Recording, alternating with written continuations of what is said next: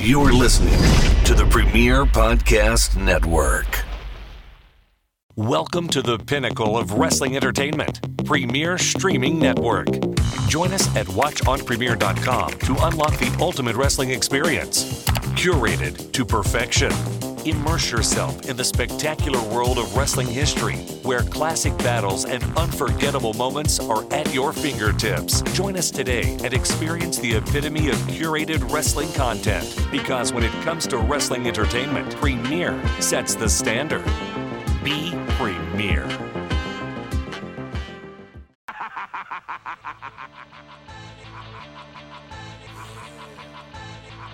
Everybody's got a price, it's the $1 million man. Podcast in demand. Understand, everybody's got a price. $1 million man. Everybody's got a price. $1 million man. Everybody's got a pod, it's the $1 million man. Podcast in demand. Understand, everybody's got a price. $1 million man. Everybody's got a price. What's up, everybody? It's Marcus D'Angelo, and we are back for another episode of Everybody's Got a Pod. And of course, we're joined by the $1 Million Man himself, Ted DiBiase. Ted, how you doing, man? Marcus, I'm doing great. I feel like $1 million. Well, I'm okay. Let me be really honest. I feel like $1 million, but a couple of my grandchildren are staying with us, right now. And I said, now I know why you're a parent, when you're younger. Because, oh man, I'm a grandparent now, and these kids, man, they're nonstop. Boom, boom, boom, boom. I love them to death, but wow. Anyway. Ooh, man, keeping you young over there, running around chasing those kids. Trying to anyway.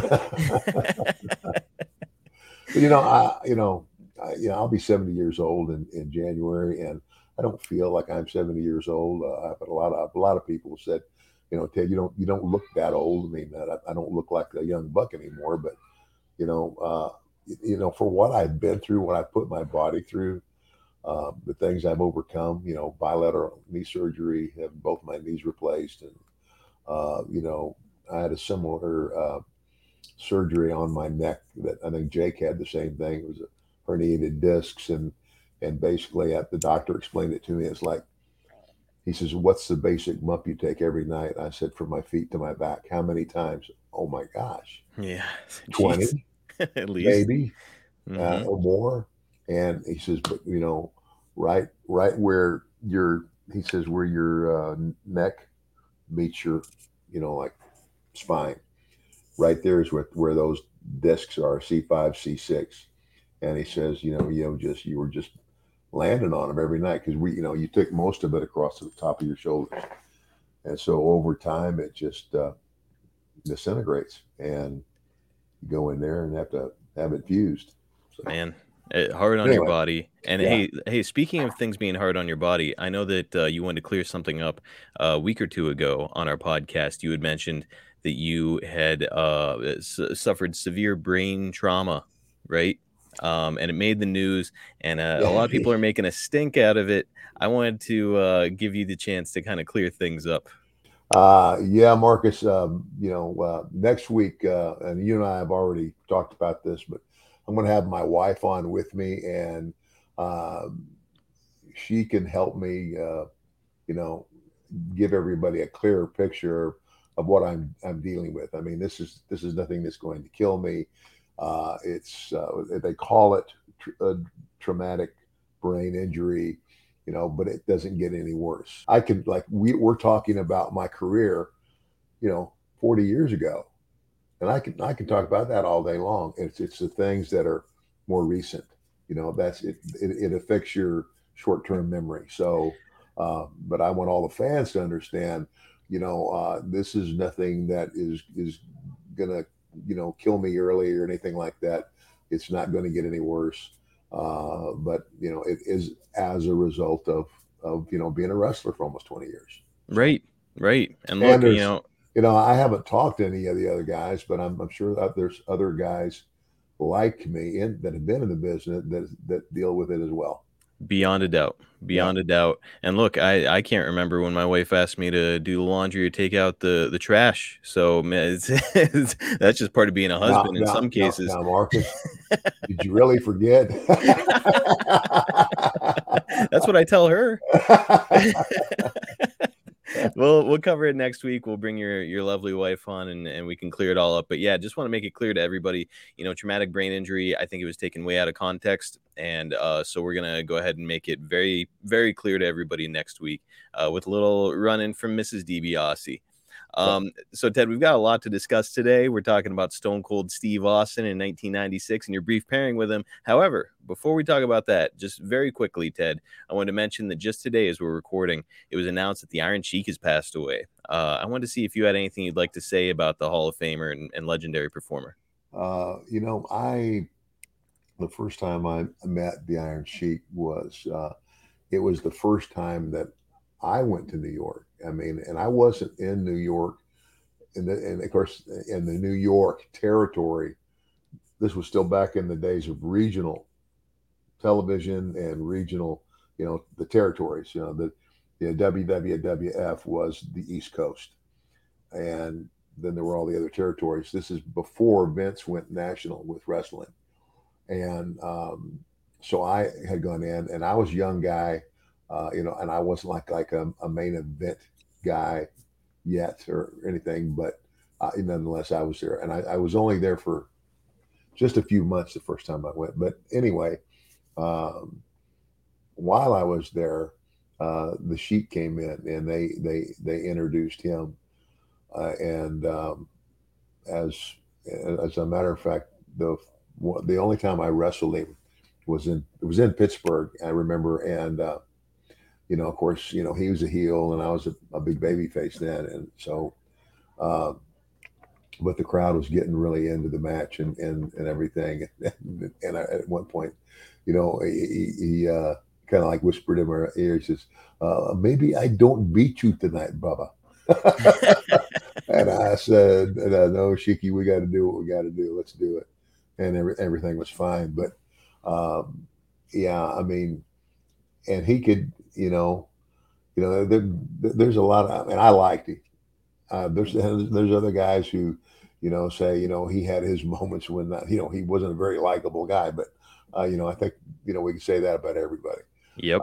But it's, for me, it's, I'm sad to see him go. And it's just like, I don't, how did they say how old he was? 81 years old. 81. Wow. I mean, long, full life, an incredible athlete before he got into pro wrestling. Oh, gosh, I don't know how many people know this, but, he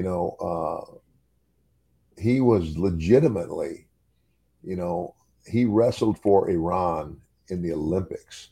He was a real wrestler. And I also think, and I think I remember this correctly, but, if somebody hears this and I'm not right, let me know. I also think that he was one of many bodyguards like the Shah of Iran would have. Wow. So I think I remember that. I mean, I heard it somewhere. No, it sounds legit to me. And man, a legit tough guy and a legit legend, Hall of Famer. Rest in peace to the Iron Sheik. What a legacy he's left behind. Yeah, absolutely. All right, so Ted, before we start talking about Steve Austin, we're going to launch into this thing. One more diversion before we talk about Steve Austin, but it is part of the actual podcast content here because it's 95 into 96. It's something I just couldn't let slip by, and it's something I just don't foresee us having a chance to talk about again. So let's do it right now. So just before it's announced that you've brought in the Ringmaster, in your house season beatings, Savio Vega was throwing merch into the crowd with Santa Claus. You told Savio that you could buy him, that you two started arguing, and Santa attacked Vega.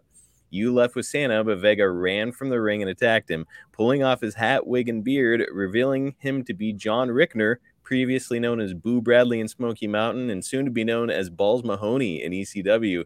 The next night on Raw, they gave his new ring name as Santa Claus and made it clear that he was from the South Pole and stole presents.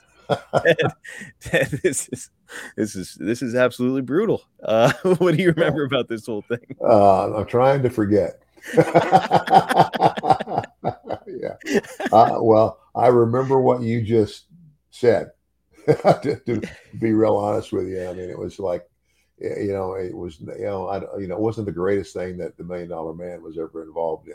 That's for sure. Ooh, man. And, Yeah. it's the fact that that's all you know about it is not surprising because there's really not much else to say about the whole thing because Yeah. it was like a week or so later, he was just gone. I think that there was a mix up between himself and Vince. And next thing you know, he's gone and, off to ECW to go form his legacy. But man, I mean, when you hear about creative like this in those days, so just more context, you're a manager at this point, you're not a worker anymore.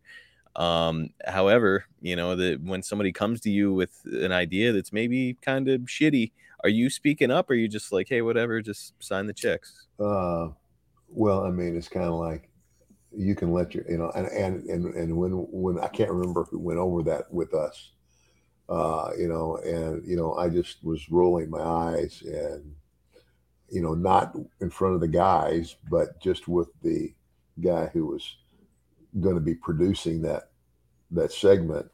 I said, whose idea is this anyway? And he said, well, Vince. And I said, okay. I mean, it ain't gonna, you're not gonna argue with the boss. He's done a lot of good things, and of course, like everybody, there's things he's done that, a lot of people have rolled their eyes at. But hey, you know what? When you're the guy with all the money and paying everybody's way, and you can do whatever you want to do. Man, you had a nice long career. I know another guy that you know Absolutely. well.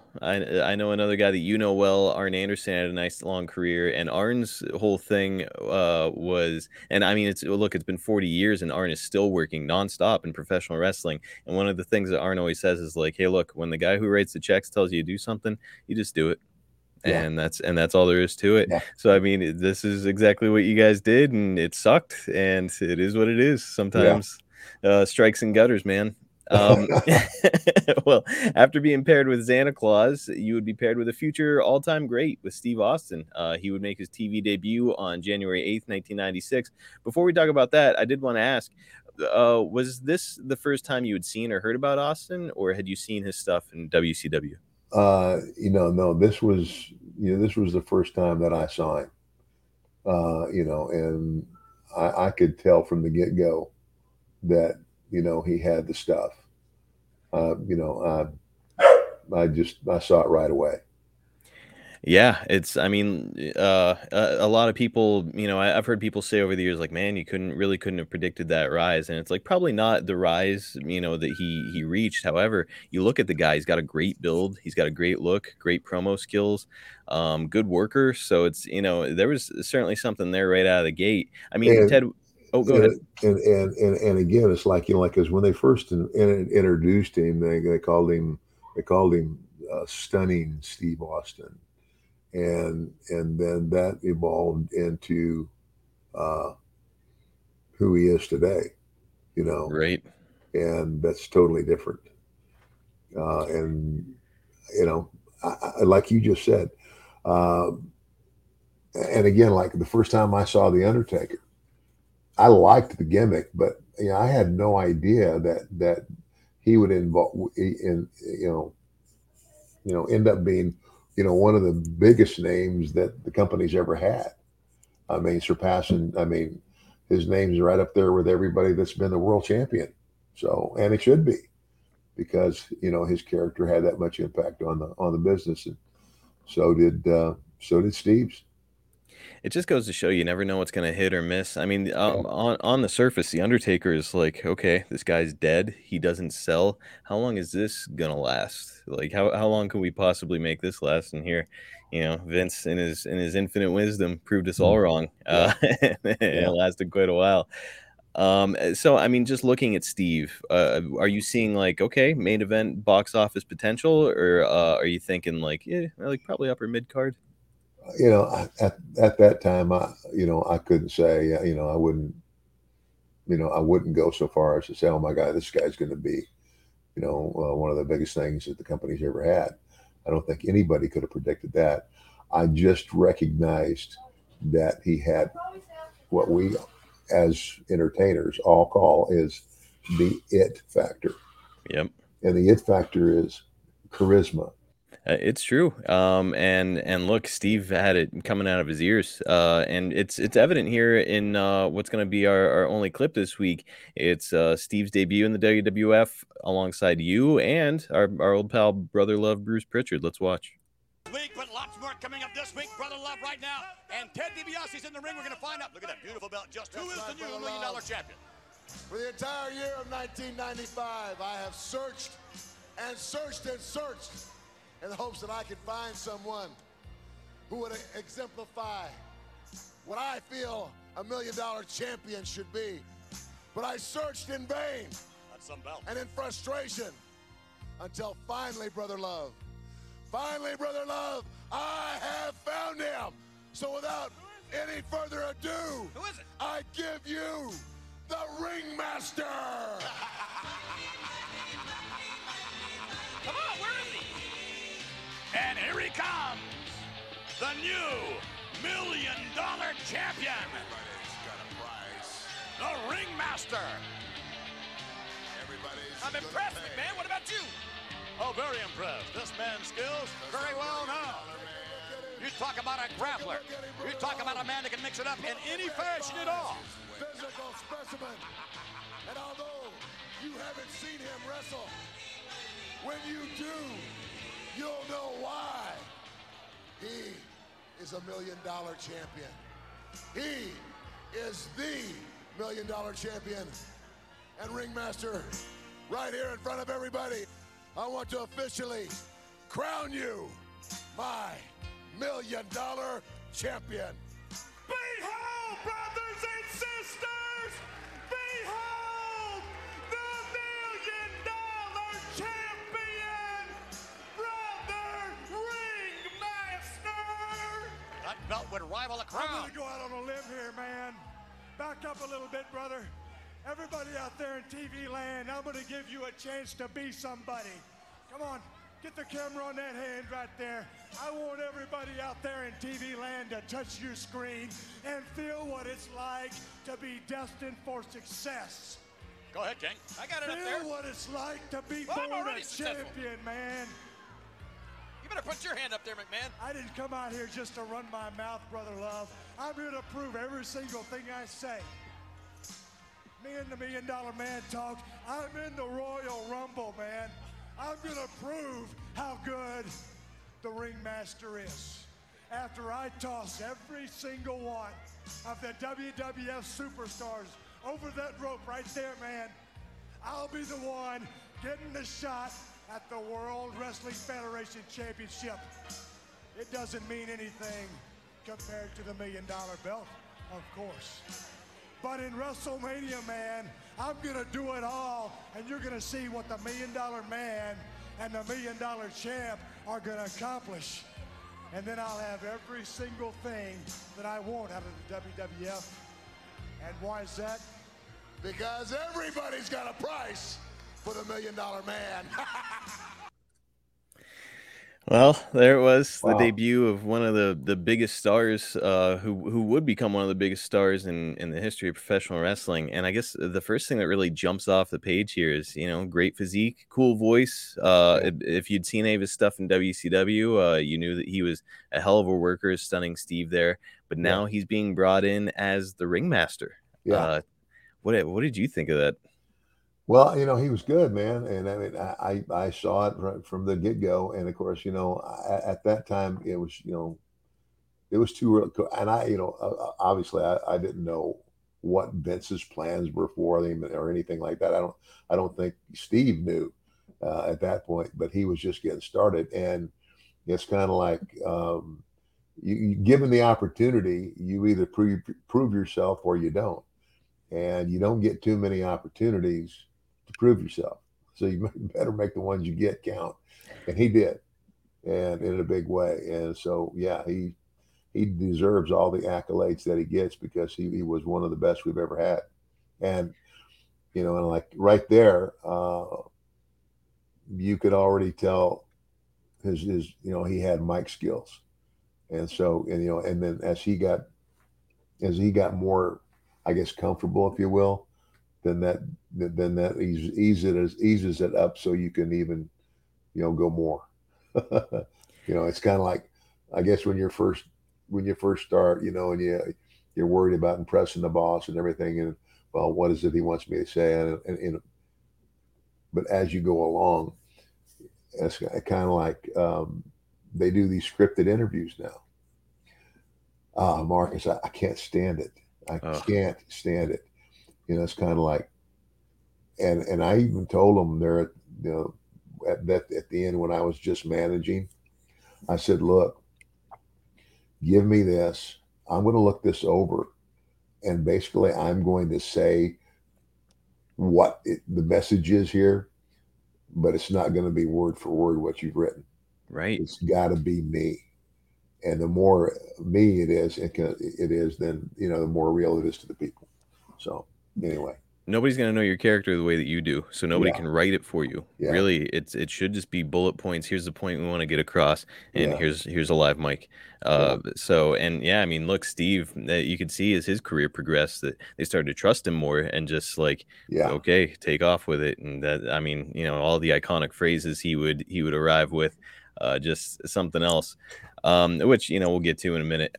So look, it's January when he debuts, and January means Royal Rumble season, and Austin is there. He has a decent showing at the match before being dumped. But what I wanted to ask you about, Ted, is the return of our pal Jake the Snake Roberts. He comes out for Royal Rumble in 1996 in bright green tights and a vest, and he would announce himself to be a born-again Christian.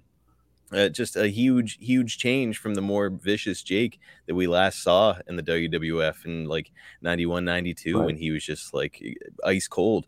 What did you think about his return and his revised character in 96? Well, the revised character wasn't so much a revised character as that something that genuinely happened in his life.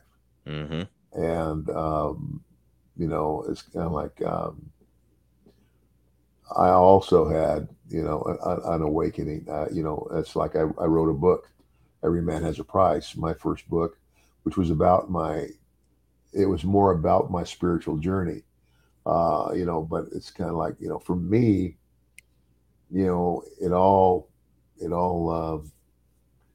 came to a crashing halt, in like, I think it was 1992.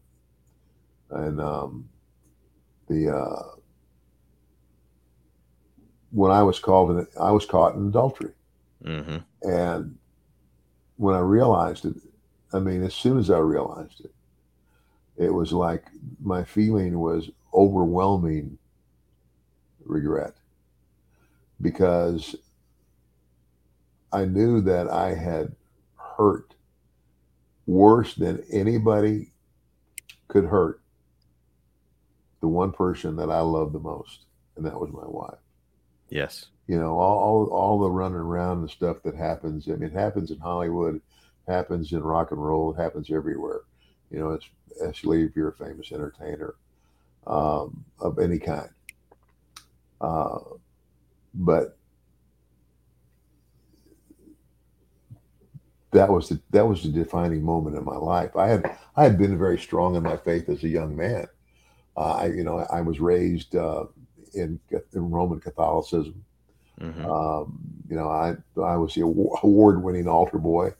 I was the guy that showed up at the 6 o'clock mass. That's daily mass. And when there was 4 feet of snow on the ground in Omaha, Nebraska, and there wasn't anybody in that church except me and the priest. But I made it, because that's how important it was to me. But again, then and then my father passes away. I watched my mother sink into alcoholism. And, I still was determined. I ended up back in this little town, Wilcox, Arizona. 3-4 traffic lights is where my grandparents lived. I managed to get a scholarship to play college football out of this little town. I don't think there'd been, there might have been 1 or 2 other guys in the history of that little town that ever did it. But then as I started being more successful, then all those temptations over time, they take a toll on you. And, by the time that I was caught in this adultery, I was at the height of it. I was, oh my gosh, I'm the $1 Million Man, and I'm riding around in Lear jets and limousines. Um, and I'm being told, here, go out and throw this, throw this money to people, and all of those things. Of course, the bottom line is it comes down to me. And when I was gone so much, I mean, I was gone 3 weeks out of every month, and it's hard. But obviously, I didn't think about how hard it was on my wife. My wife who's home, not just taking care of the house, but raising our children. Anyway, for me, it was a defining moment, and a moment that changed me forever. And so when I saw that with Jake, I knew.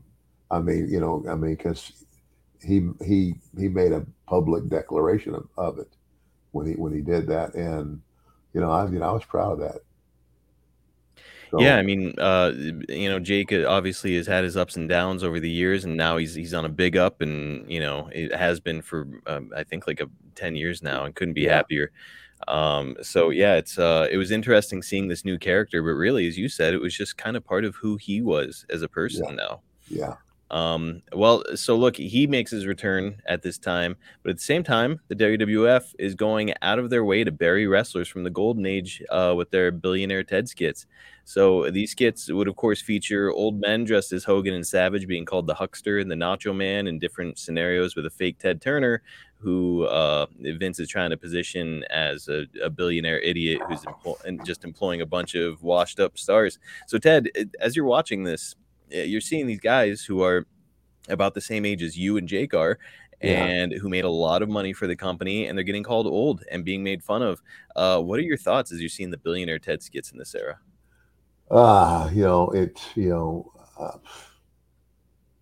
It didn't impress me. I mean, obviously, I'm part of that era.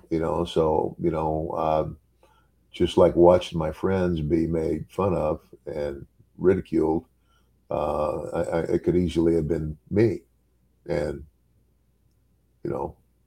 eventually I think it was. But I mean, it's all in the context of wrestling. But at the same time, you go, well, it's just a show.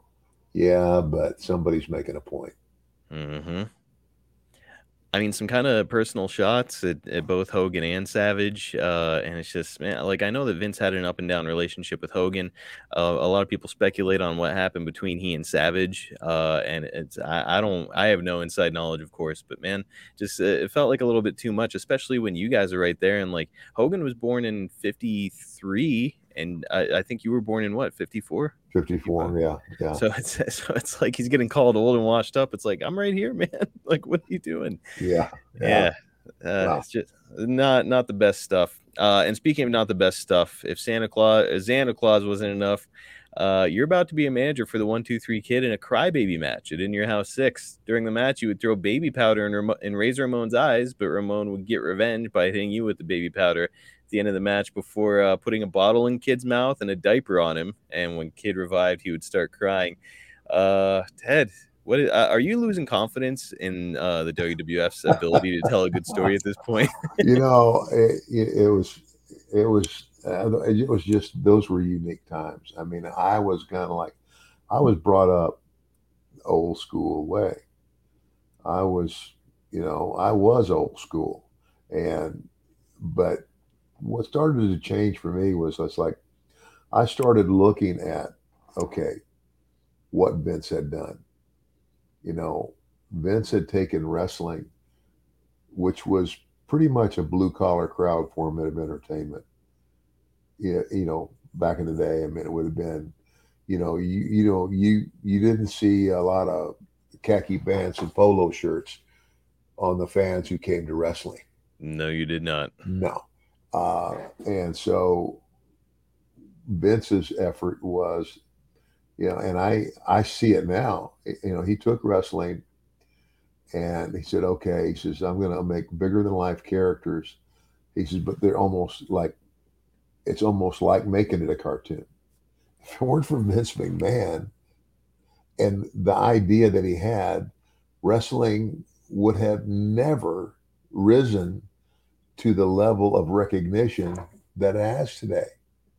As a matter of fact, I almost think that, the nature of pro wrestling is that, like now there's so many things. I mean, it's like you turn on a TV. I can remember when there were only three channels: ABC, NBC, and CBS. That was it, three channels, Yeah. and that's where all you had. Now, my gosh, you got 100 channels, and you can watch movies, you can watch concerts, you can watch whatever you want to. So there's so much more buying for the entertainment dollar. And I think if Vince hadn't done what he did, that wrestling may have, got died and gone away, if you know what I mean. Yep. So No doubt about it. So kudos, but at the time, change is hard, and change was hard for me because I come from that old school, make them believe it. And look, a little further context. We're coming off the era, when like Earthquake made Quake burgers out of Damien, and all that kind of silly shit was going on. So like, of course, Vince is just going to try some stuff, and Yeah. the Crybaby match was something he tried and then never did again. Because why would you?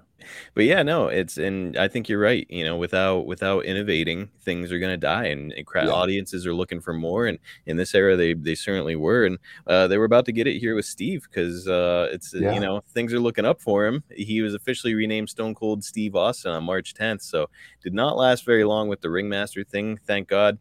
But Yeah. along the way, what's your relationship like with Steve? I got along fine with Steve. I had no problem with Steve, and and again, I supported the guy. I mean, in terms of like when people would ask me, how's he doing? I said he's doing good. I said, if he keeps doing this, he's going to be, a big star, and I was right. But it's kind of like I didn't realize how right I was that he would end up being one of the marquee, characters that the company ever had.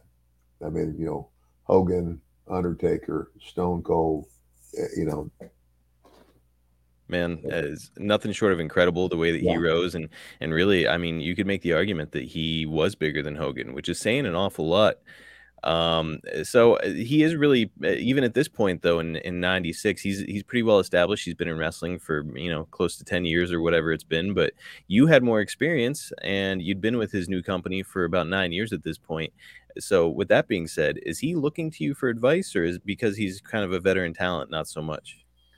I don't think that he ever, like looked to me for advice. I mean, but I would, he was always very receptive to anything that I had to say because, he realized, where I was in terms of respect within the wrestling fraternity, so to speak.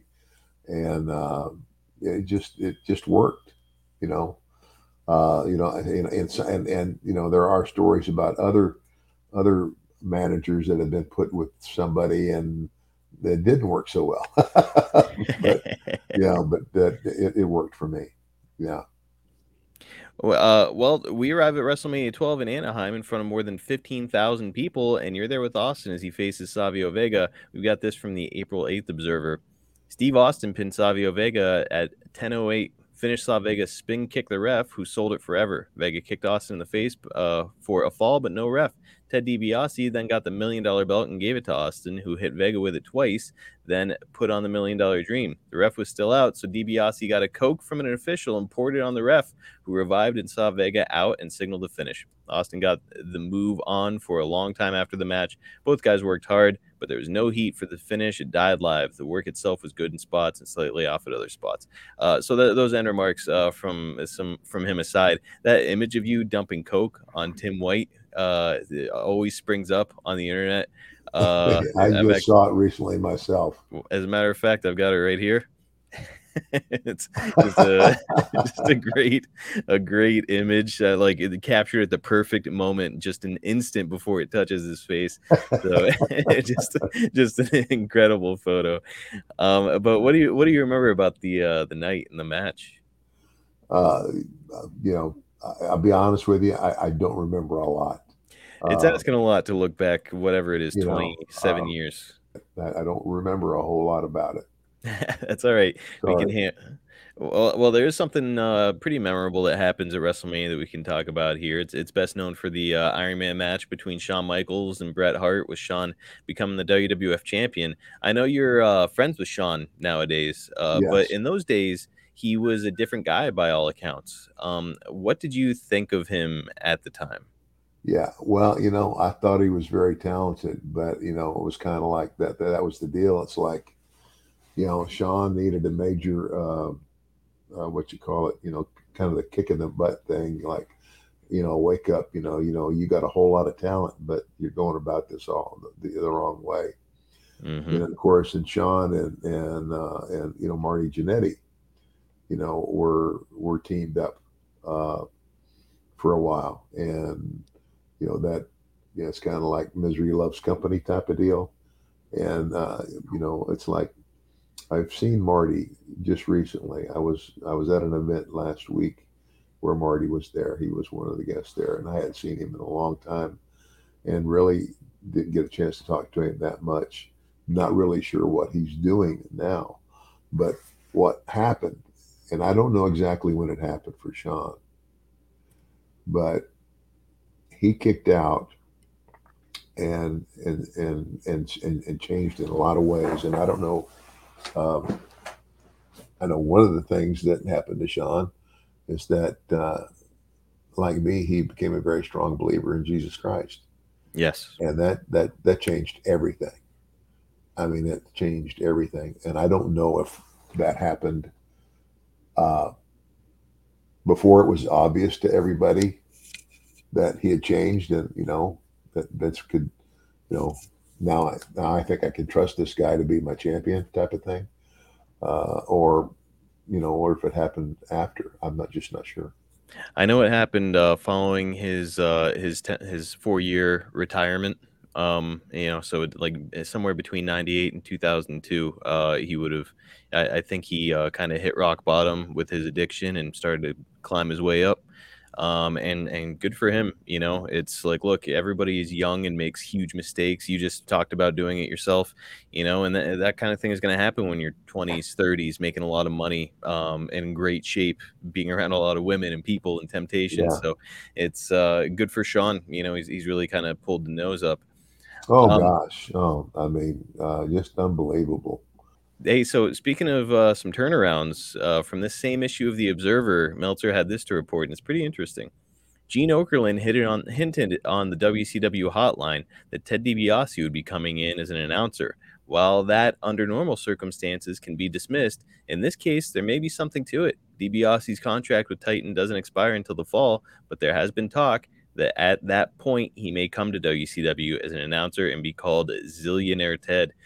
So, Ted, August marks the anniversary of your WCW debut, and we're going to cover more about your contract negotiations and the lead up to the big night and all that sort of thing then. But for right now, I do want to know, allegedly Howard Finkel would read The Observer and report back to Vince with any relevant information. Do you recall being confronted about alleged negotiations with Turner? I don't know. I don't think anybody confronted me, so to speak. I mean, this opportunity came up, and it was kind of one of those deals. When I went back to work, for Vince, initially, I went back just to do that, to be a manager. I mean, like at ringside, which only at that time only required me to be, because they did their TV once every 3 weeks over a 2-day period. Mm-hmm. 2 brutal days, but I mean, that's the way they did it. So to be a manager, and again, the managers at that time, they were just on TV. They didn't go to the shows and go to the ring with their wrestlers all the time. And so that's what it would. The requirement of with me would just be to be, as a manager, be at ringside with my guys, and then be there for the voiceovers for I can't remember what well, I was on with Gorilla Monsoon, for the voiceovers for the shows I was going to do, is the color commentary. Mm-hmm. None of the stuff I did was live. It was all taped, and so that would be that time, and then while that is going on, I'm watching these guys start to jump over to WCW, and trying to think, and I know like when Hogan went and all that, and you got Hall and Nash went. Hall and Nash, and so I was kind of like, I found out that I could get a deal that would give me basically what I had working for the WWF. I could be a ringside announcer, not a ringside announcer, but one of the commentators, and managing guys would only be just like that, just a TV. And I think they did theirs like once a week and live. I can't remember all the details, but it was something that appealed to me because, and then it would be the first time that I would have a guaranteed contract. Yep. In other words, up until that time, I got paid, but I never had in writing, this is what you're going to make every year. And that's what really appealed to me. It's like, gosh, I hadn't had this before. Knowing exactly what you're going to make, as opposed to, back in the day, we always hear that it was a downside guarantee of $1,500 with 10 dates. So that's $150 a shot, with 10 dates guaranteed. That's all you get. That's all you were guaranteed when you signed a WWF contract. Now, obviously, guys would make a heck of a lot more, but it really depended on merch sales and how the house did. And there were so many variables. So like, sometimes you would do a pay-per-view and you might make 10 grand. Sometimes you do a pay-per-view and you might make $2 grand. So like it's just this up and down kind of situation. It's hard to plan for life like that. And that appealed to me. And plus, all these other changes were going on in my life in terms of personal, in terms of, like, I wrote my story, every man's got a price. And I think I covered that in that story about, all the things that my wife and I had gone through, which made this move a better move for me because, it's like, because Vince had started putting me out there again. Not all the time, but sometimes, as a manager, on the road. Well, Ted, we mentioned Hall and Nash, and as we march closer and closer to your eventual departure for WCW, a pretty famous incident happens that involves them, and I'd love to hear your take on it. I'm sure our listeners would too. On 5/19 in a sold-out Madison Square Garden, Diesel and Razor, who were departing for WCW after the show, participated in the infamous curtain call, where they broke kayfabe by essentially doing a big bow and hug fest with their real-life friends and the men that they had fought earlier in the night, Shawn Michaels and Triple H, in front of the MSG crowd. So this incident would lead to so much heat with WWF officials that Triple H, who was set for a big push and King of the Ring victory in June, would be put on the shit list for a while, and now Steve Austin would go on to win the King of the Ring. So a lot to cover there, Ted. Let's start here. Hall and Nash, two of the top guys in the WWF at the time, and now they're gone during a period when the WWF is in a full-blown rebuild and kind of struggling at times. Do you feel like this was a devastating blow to the company? I don't know how devastating. I mean, a blow for sure. But the thing that I have to honestly say is I always had a lot of respect for Vince's savvy. And I mean, you don't grow a company the way he did in the time that he did You know what I'm saying? Yes. I mean, by now we're international. Like pro wrestling has gone from a territorial thing, maybe some in Canada and across the United States, to this great big machine called the WWE, and now we're even going international. So um, obviously, if I was Vince, I'd be pissed, but it's kind of like different guys. Different guys do it different ways. I don't know I don't know what was trying to be proved here. I guess is my point. I've heard a lot of people echo the sentiment that, yep, business was down and Hall and Nash leaving, it sucked, but they trusted Vince and his intelligence and what he had done up to this point, that like, okay, things are down, but he's going to build it back up. And of course he did. The curtain call had a lot of people upset behind the scenes, saying that the Clique was basically just making a mockery of wrestling and building in a building where the WWF had made its name. What was your take on the whole situation? And I wasn't impressed. I mean, it's kind of like, you can have your disagreements and what have you, but I just, I don't. I guess what my point is, I don't know. What were they trying to prove? I've heard Hall and Nash, and by the way, I love both guys. I think they're Yeah, great performers, and I know Nash, and he's yeah, always been nice to me. stand up But guy. I like him he- too.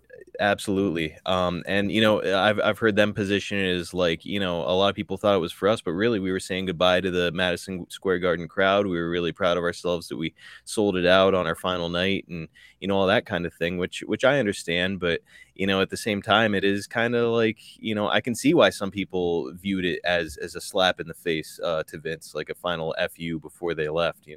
Yeah, yeah, and I don't know, but I mean, because of course, it doesn't sound like that's what you know. That's not what he was trying to say.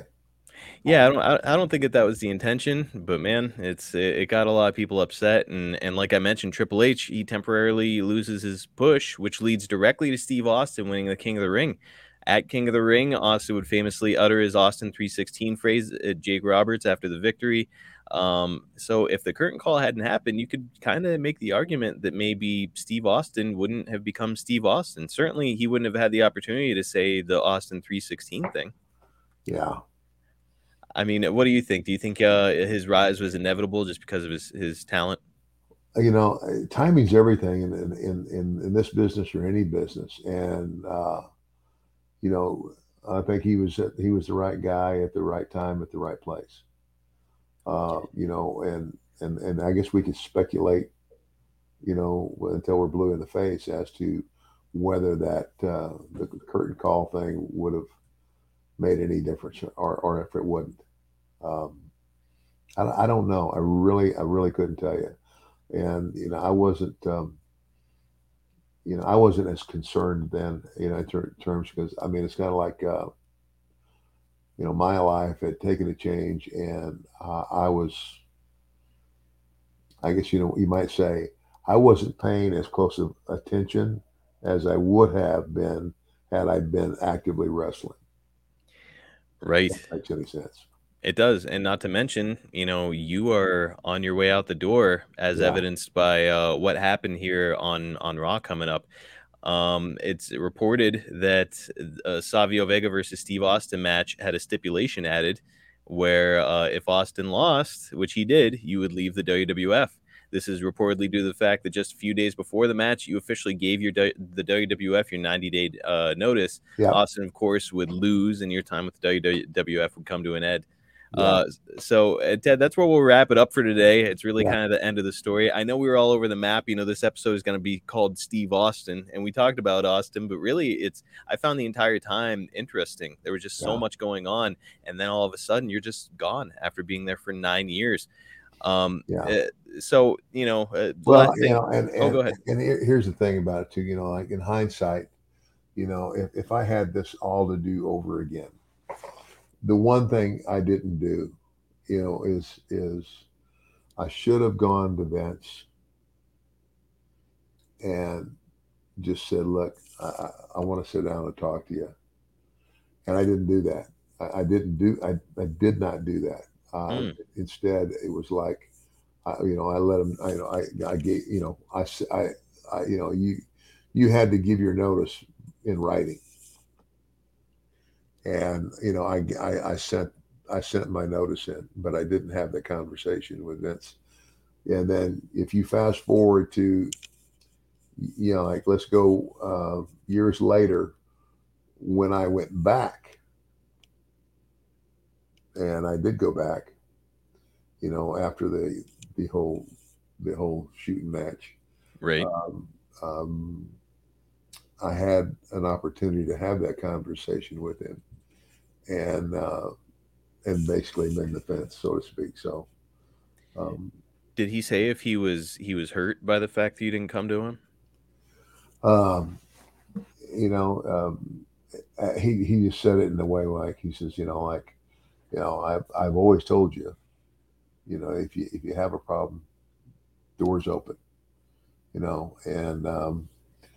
I just said, I know, but I feel like at this point, since I'd already been brought back in, I wasn't wrestling anymore.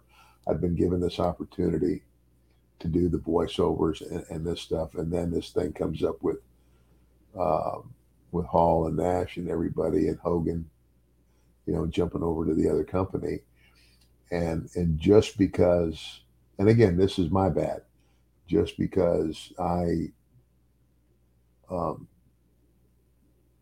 didn't or wasn't able or wasn't going to wrestle anymore. I should have. I should have had the wherewithal to just go to Vince and just say it outright. And it might have ended up different. It's kind of like my attitude was, Vince is running a show, and it's kind of like my attitude was, he's got a lot more to think about than just me, and so, it's kind of like, whether I stay or I go is not his greatest, concern at the time. I'm not one of his key players anymore. And I don't know. I mean, if I had it to do over again, I would have gone and sat down with the man and had that conversation. And that's what I should have done in the first place. Interesting to think what could have happened if you would have just gone to him and said, like, hey, here's the offer I got from Bischoff. Like, just match it and I'll stay. Who knows where your character could have gone or what your career could have done. Yeah. So it's interesting. Again, in August, that's going to be the anniversary of your arrival in WCW. I can't wait to dig further into that whole story and coming into the NWO and your thoughts and feelings on that. So it's coming up, folks. Stay tuned for that. Before we get out of this, I did want to ask you, Ted, what kind of impact do you feel that you had on the early stages of Austin's time in the WWF? Well, I don't. Well, I just know this. I mean, in the business we call it the rub. I mean, I feel like I was anyway, a big enough name in the industry, in the WWE, that the reason Vince took Austin and put him with me was for the rub. In other words, here's a guy that I think I can go places with. Let's put him with Ted, which, because of my background, who I was within the company, was just the rub that helps to elevate. And so I think that's why Vince put him with me, and hopefully obviously it worked. Well, I'm not taking credit, but I mean, I think that's the why. Why did he choose me to be the manager of Austin? That's because he was gonna go somewhere with him, and he knew it. Certainly didn't hurt pairing him with you, who, really at that point, probably the biggest, not just the biggest heel in wrestling, maybe the biggest heel in the history of wrestling at that point, just due to the fact that you're on this huge stage and like you'd been a consistent heel for 9 straight years on this massive stage. Yeah. So man, I just really, really cool. Cool to look back and, as I'm doing the research, see all the stuff with you and Steve Austin. It's like, oh yeah, the $1 Million Man and Stone Cold Steve Austin were together. Just really fascinating. What a cool time in wrestling. And I appreciate you talking to us about it here today, Ted. So before we go, I just wanted to remind everybody the Premier Streaming Network is the only place to get this podcast on video and with no commercials. If you're just listening to this right now, just go over to Premier Streaming Network at premierstreamingnetwork.com. That is your destination for Everybody's Got a Pod, and exclusive videos, your favorite sports and entertainment events from around the world, all kinds of stuff. RVD's podcast, as we've mentioned, Sabu's podcast. So if you like what we're doing, just go over and check it out. You don't stand to lose anything. Plus, you get this podcast early and commercial free. Can't beat that. We'll be back next week, but in the meantime, we'd love to have you follow us on social media at Ted DiBiase Pod on all of our social media platforms. You can follow Ted at MDM Ted DiBiase on all his social media, and follow me at Marcus P. D'Angelo on Twitter. You can follow Premier Streaming Network at Watch on Premier on Twitter and at Premier Streaming Network on Instagram and Facebook. Also, if you're listening to us on your podcast app, please just take a second to leave us a 5-star review. It helps us out a bunch. And also, get over to our YouTube channel, subscribe. We've got all kinds of fun stuff that we do over there. It's not just clips from the show, but we've also got exclusive clips, stuff that's not on the show, only on YouTube, and you can only get it there. So get over to youtube.com/@everybody's-got-a-pod, subscribe, and not only will you get that cool content, but you'll be eligible for future giveaways. You can't beat that. It's a hell of a deal. It's all just free. Just go subscribe. And Ted, thank you again for talking to me today about Steve Austin. This was a really fun episode. Marcus, thank you so very much. And I guess until next time, remember, everybody's got a price for the $1 Million Man. We will catch you guys next time right here on Everybody's Got a Pod.